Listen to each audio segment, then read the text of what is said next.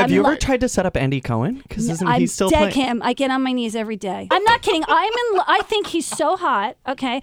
I don't like the beard. I'm on the mom's team. Okay. I don't like the beard. He looked good with the beard. But when he was in GQ, he looked great. He wouldn't keep the spiky hair. So have you asked? He won't do it. Well, first of all, he's our vice president. Right. So it would feel like, and then Patti, I'm not getting a lot of boundaries though from you. You know, but I'm like, every season I go, please. I wrote him a note last year. Yeah. I begged him, and now that he's got the dog, so he's more of a stayer, not a player. I'm like, come on, you need to have like that certain. Like I beg him every time I see him. Oh my gosh. I'm like, I've even sent he's really into baseball, so we sent him a Christmas present of like one of the most famous St. Louis Cardinals because my boyfriend's baseball royalty, was on the Oakland A's, his family, and so David picks this out, and I'm like, this is gonna get him to fix him up. Like I've tried everything. I'm ready to get Bethany on him next. That's the only person I think. Well, I was gonna say, what other Bravo celebrity would you like to? Well, set Brandy, up? I know, and I got her on Housewives. I was one of the first people to push her through. So I love her to death. So I'm waiting. If she doesn't have anyone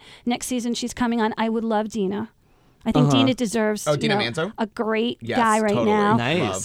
Camille too. Now that she my God, cancer Camille. because she's like that was really hard to go through cancer and have that terrible relationship. She needs a good dope. Yeah. And she's got money and she's not poor and she's a good girl. So I she's actually got a really like slamming her. bod. Right. But like every housewife, Kelly, I don't know. She's so beautiful. Yeah. I can't see. Sometimes she talks too much and she's weird, but she's so. Are you talking Kelly Ben Simone? But she's so beautiful and so like gorgeous and athletic. Yes. She just needs that super rugged, athletic like entrepreneur or something. What celebrity would you like? Like, who do you think is having bad luck with men or like or women Taylor even? Swift. Taylor Swift. Oh my God, you like to? I would like. Well, I mean, I need to put her in boot camp, dating detox, which is like the first chapter in my book, Become Your Own Matchmaker. Yeah. Well, and like then, Tina Fey said, she needs a little me time. Yes, maybe? me time. But I mean, like, don't write a song about it. Okay. How about we keep it on the download just for a year or two, and so maybe men will say, "Okay, I'm not afraid to date you." Right. I love Sandra Bullock. Love her. Oh, yes. How do you end on a cheater? You got to get somebody better than the cheater to say, okay, men are okay. Yes. Like, can't just be about your kid. Yes. I don't think that's a good balance for the kid. So I would really love to fix her up. Now, with someone like her, but somebody like George Clooney, George is too hard because he doesn't really want a relationship. Right, so you can't fix somebody up who doesn't want it. You have to fix somebody who says, I'll do anything to find the right guy or the girl. So with Taylor and like Sandra, because they're so like they are beyond millionaires. They're like gajillionaires. That's hard. Right. I just wrote about it. Also stunning.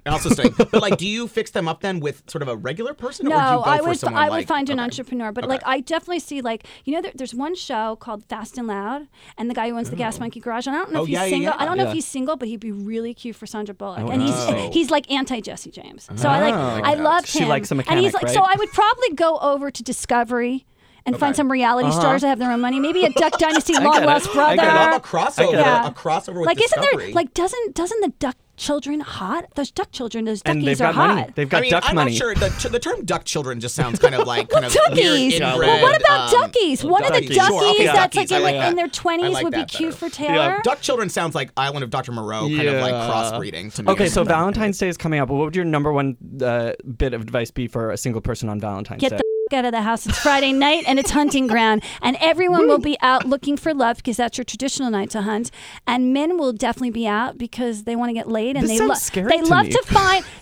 to find either the gay crier. You're probably a crier on Valentine's Day. Crier? I don't cry. I usually just drink. Well, after drink I drink. Cry. Do you mean like crying into a glass of Pinot Grigio? There's the rugged, there's the rugged gay guy that's going to find you and go, oh, I feel so bad for you. Let's hook up. Okay. And so then in the straight community, so you have the go same cry thing in a bar happen. on Valentine's Day. It works. Trust me, it works. All right, maybe Patti. Don't be so confident on Valentine's Day. Be a little bit, vulnerability goes a long way. Where it's at. Your description of Valentine's Day is like scaring me. It sounds like Halloween, like you better watch out because somebody's like out for love. No, but I'm telling you, everybody's going to be way more aggressive. Yeah, it's true. And you're so pissed off that they're not aggressive here. So get with the program.